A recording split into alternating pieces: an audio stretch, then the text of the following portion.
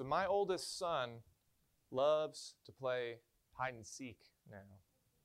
But there's still a lot that he clearly needs to learn about the game. For example, when it's his turn to hide and I am supposed to find him, as soon as I finish counting and say, ready or not, here I come, he bolts out of his hiding spot and he runs to me just laughing. So I've tried to explain to him, you need to stay where you are and I will come and find you. I don't think I have once had the chance to actually look for him. So usually I'm the one who hides and he comes to find me. And there's probably 4 hiding spots in every room that I would go to, and I just rotate between those spots. But I've noticed that sometimes he'll come into the room, and if he doesn't find me within about 5 seconds, he turns around and runs out to Casey. And I can hear him yell, Mom! Can't find Dad. Where is he? So because of that, this is usually how our games of hide and seek go. Judah will say, Dad, let's play hide and seek. Go hide in my room behind the door. Or he'll say, Dad, let's play hide and seek. Go hide in Simon's room in the closet. So on, you get the point. But you know what? He's so excited when he runs and finds me exactly where he expected me to be. So I guess it's less of hide and seek, and it's more of come and find me where I said I'd be. But you know, I've found that a lot of people in this life treat salvation kind of like a game of hide and seek. They seem to think that entering into heaven is some sort of secret. It's something that's hidden that they have to search for. And they treat it kind of like a game in their lives. And so for some of them, they'll choose to pour into their good works or they'll look for whatever they can, crossing their fingers, hoping that at the end of their life, they will just stumble onto the answer, that they will find themselves suddenly in heaven when everything comes to an end. But the truth is, Jesus hasn't made it difficult to find him or to find and receive the salvation, the forgiveness, the eternal life that he offers. No, it's like standing there and Jesus saying, here I am, come to me. He said exactly how it is that we must be saved. Some people just haven't heard quite understood the truth Jesus was communicating. In fact, sometimes Jesus' own disciples struggled to understand the truths he was communicating when he was here on this earth with them. On Friday, we saw how Jesus was condemned by Pilate, the religious leaders, and the crowds. He was unjustly put to death. Jesus was whipped, beaten, mocked, and killed when they hung him on a dark day. But it was a day that Jesus had long told his disciples about. I mean, on multiple earlier occasions, Jesus had told them that he was going to be handed over. He was going to be crucified and that he was going to rise from the dead 3 days later. He had told his disciples that. In fact, shortly before all those things took place, Jesus once again told them about his death. And he said this in Mark chapter 14, verse 28. He said, but after I have risen from the dead, but after I have risen, I'll go ahead of you into Galilee. There's no hiding. Jesus was making it very clear to his disciples. He said, this is what's going to happen. I will be crucified. Then I'll be buried. Then I'm going to rise from the dead 3 days later. And you know what? After that, I'm going to meet you in Galilee. But Scripture makes it clear that the disciples, they still struggled to grasp all of these things Jesus was telling them. After Jesus died, he was buried by Joseph of Arimathea, Nicodemus, and some women followers of Jesus watched. They saw the place where he was buried. So we're going to pick up this morning in Luke chapter 24, verse 1. I encourage you to turn there in your Bibles if you have a Bible with you. If you don't have a Bible with you, you can use one of those Bibles under the seats in front of you. If you'd like to use one of those, you can turn to page 858. Page 858, Luke chapter 24. Because we're going to see this morning how some of Jesus' followers responded, what they did when that first Easter Sunday came around. Luke chapter 24, beginning in verse 1, we find this. It says, on the first day of the week, very early in the morning, The women took the spices they had prepared and went to the tomb. They found the stone rolled away from the tomb. But when they entered, they did not find the body of the Lord Jesus. While they were wondering about this, suddenly, two men in clothes that gleamed like lightning stood beside them. In their fright, the women bowed down with their faces to the ground. Why do you look for the living among the dead? That's a good question. See, Jesus had been buried in haste because of the approaching Sabbath. The Sabbath had passed now, so some of his women followers were prepared to go early to the tomb to honor the Lord with these spices. Some people have tried to claim, well, the women, they just went to the wrong tomb. Yeah, but if that was the case, they would easily and quickly have been corrected by Joseph of Arimathea, by Nicodemus, by the other disciples, certainly by the religious leaders. But they knew where they were going. They had watched, they had taken note of the place where Jesus was buried. This, the tomb, this is where they were sure that they would find him. Instead, they found that the stone that covered the entrance had been moved out of the way. The tomb itself was empty. It says that they were wondering about this. They were confused. Where could the body be? Were they missing something? Was it moved? They were sincerely looking for the Lord, but they weren't going to find him in the tomb that morning. Now, praise the Lord that when we sincerely seek after him, he will bring us some spiritual truth to light. We find that suddenly two men appeared in gleaming clothes. More specifically, these were two angels sent from God, sent in the appearance of men. And listen to what they said. They asked the women, "Why do you look for the living among the dead?" In other words, why are you looking for Jesus here? Now, the true answer would be because this is where they expected Jesus to be, right? This place made the most sense to them. They had seen Jesus die, and then he was buried in this. That was the thing that they had missed. It's that dead bodies stay in tombs. This tomb had a stone rolled across the front. There were guards posted at the entrance. This was one of the most secure burial sites that you could have. So to them, this was the obvious place to find Jesus. The problem is, so again, the question is, why were they looking for Jesus there? Again, I think it's a fair question. I think we can ask a similar question today, because today there are those who are looking for Jesus, or at least looking for the salvation that he offers, but they're looking in the wrong places. So there are some who think, well, okay, if my sin, all the bad things I do, separate me from God, well, then all the good things I do must get me to God. So they spend their whole lives trying to do good works, enough good works, whatever that means, to get to heaven. God takes place in churches. Well, then maybe if they attend church, that'll get them into heaven. Or others reason to themselves, God is generous, so maybe if I'm generous with my time and my money, then I can buy my way into heaven. And still there are some who look at the love of God and they assume that, well, loving to Jesus. If there's anyone here this morning who is looking for salvation in these places, I have to ask, why are you looking there? Well, who told you that that's where salvation is? These places might make sense to some of us, that perhaps salvation would be found there. The problem is Jesus never said salvation would be found in any of these things. I've met many people who are convinced, they're certain that their good works are going to get them to heaven. But when I ask them why they're convinced about that, who told them that, where they get that confidence, they don't have an answer. And they're okay with that. They're still convinced their good works will be enough. That's where they search for salvation because it just makes sense to them.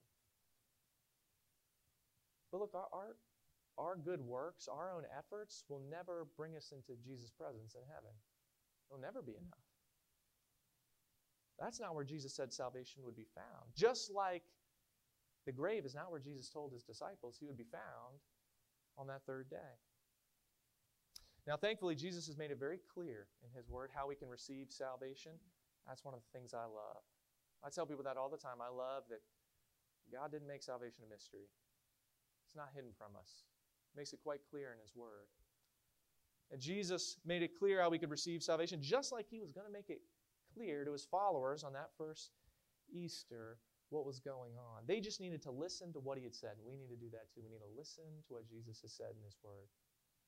So God gave them a reminder through these messengers, and the messengers said this in verse 6. He has risen. Remember how He told you while He was still with you in Galilee, the Son of Man must be delivered over to the hands of sinners, be crucified, and on the third day be raised again. Then they remembered His words.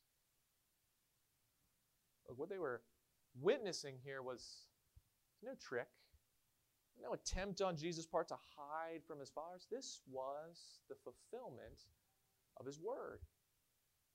He had told them many times He's going to rise from the dead on the third day. But instead of anticipating this with great joy, His followers, they were filled with grief. And part of the problem is that they just didn't understand it was necessary for Jesus to die on the cross, to take the penalty, the punishment, the payment for our sins so that we could be forgiven. Just as it was necessary for Him to rise from the dead, to defeat death. He's our guarantee of the eternal life we receive when we go to Him in faith. Now, I didn't understand these things, but they had also forgotten what Jesus had said to them in the first place, that He was going to rise on the third day. So because they had forgotten, they were looking in all the wrong places for Jesus. Jesus is alive, just as He said He would be. And again, there are many people in this life who are looking for salvation in all the wrong places. Friend, please understand, Jesus isn't making salvation a mystery. The Bible clearly says this in Romans chapter 10. It says that if you declare with your mouth Jesus is Lord and believe in your heart God raised Him from the dead, you will be saved. For it's with your heart that you believe and are justified, and it is with your mouth that you profess your faith and are saved. In fact, the Bible says a lot more than that. It tells us in Ephesians chapter 2 that our good works cannot save us. Jesus said in John chapter 14 that He is the only way to the Father. Romans 10:13 says that everyone who calls on the name of the Lord will be saved. But so many people are looking in the wrong places for salvation. They think that they can make their own way into heaven, that they can make their way to the Lord. But the truth is, Jesus is the only way, just like He said. And He is waiting. He's waiting for us to come to Him in prayer by faith, to repent of our sin and believe in Him. When we do, that's when we'll find that salvation that we are looking for. Just like Jesus said. On that first Easter Sunday, His followers were going to find Him alive, just like Jesus said. Because Jesus is always going to be true to His word, friends. Now, Matthew's gospel adds some details that I wanted us to see about what these women were told and what they experienced on that day. So if you'd like to follow along, you can go ahead and turn over to Matthew chapter 28. We're just going to read a few verses from there.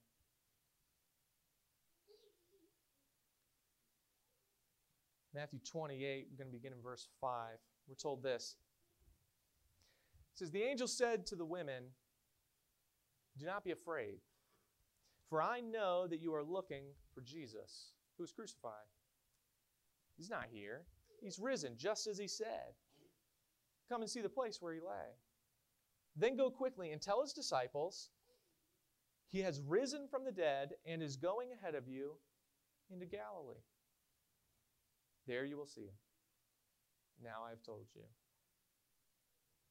Now remember, Jesus said before His death that He would rise from the dead and meet His disciples where? In Galilee. He made all this clear before, but you know what? In God's grace and patience and love, He was making it clear to them again. You see, Jesus isn't hard to find, friend. He's made it as clear as can be, yet many people are searching in all the wrong places. And you want to know what the great news is? That in His love and grace and patience, He is still waiting for people to come to Him in faith for salvation and eternal life. He's not far from those who are sincerely seeking Him. And these women followers of Jesus, they weren't in the right location right here. But as they took off to tell the disciples, look what Matthew tells us in verse 8. So the women hurried away from the tomb, afraid yet filled with joy, and ran to tell his disciples. And suddenly Jesus met them. Greetings, he said. They came to him, clasped his feet, and worshipped him. And then Jesus said to them, don't be afraid. Go and tell my brothers to go to Galilee, and there they will see me. These followers were blessed to see the risen Savior. Now that they knew the truth, they needed to go and share that with others. So the question is, where do we go from here on this Easter Sunday morning?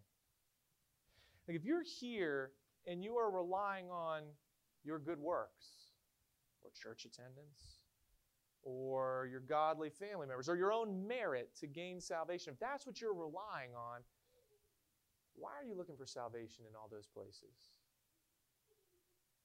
I'll be honest with you, many people have tried to earn their salvation, but all of them have come up short.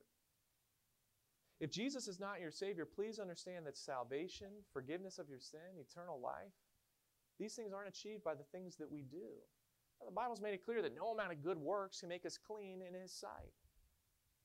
Our sin must be punished. The just punishment is an eternity separated from God in hell. We can't make up for that. So praise the Lord that He came and took the punishment for us on the cross. That's what Jesus was doing.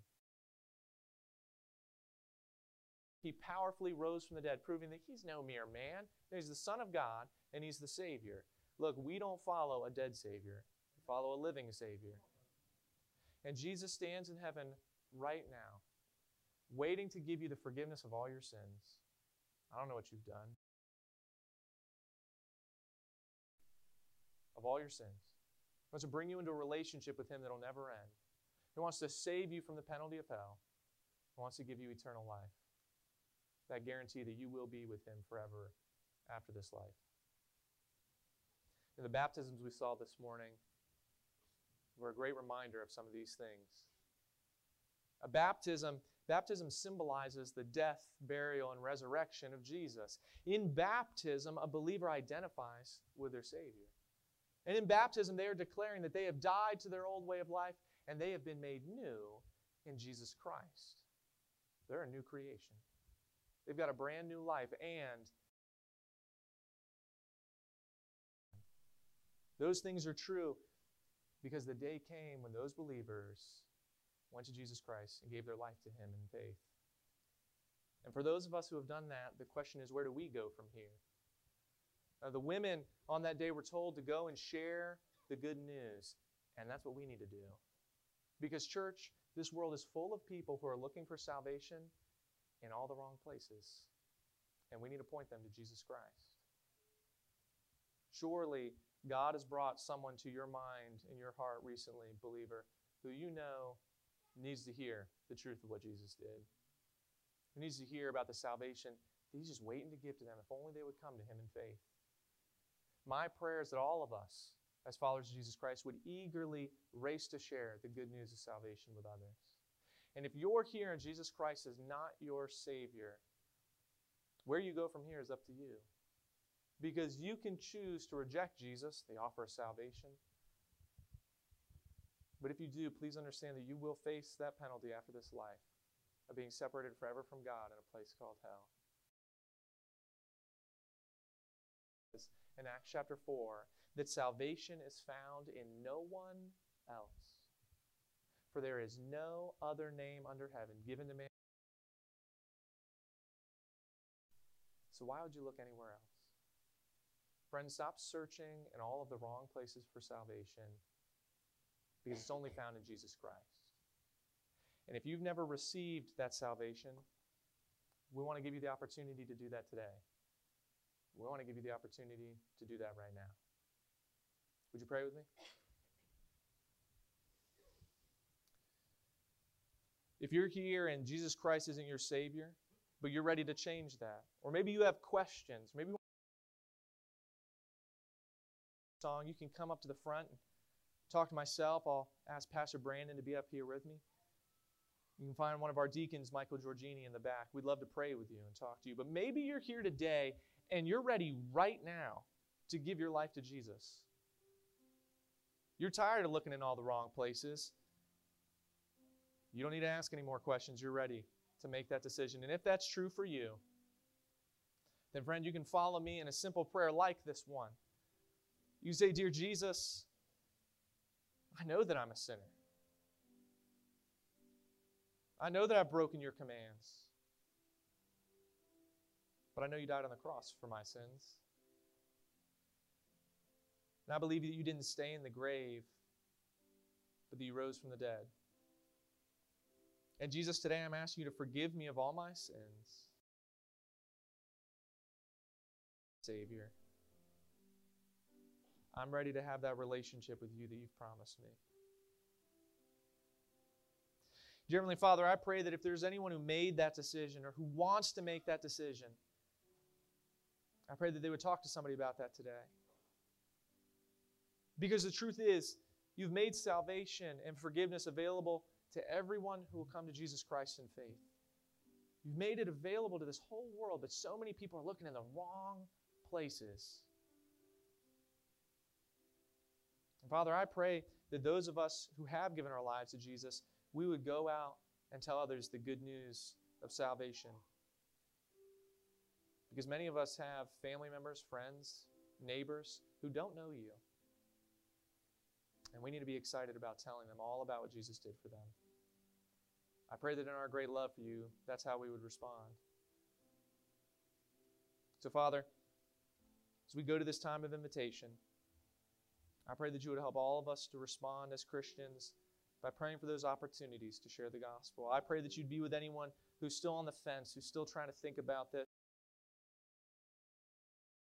Brandon. Father, we love you.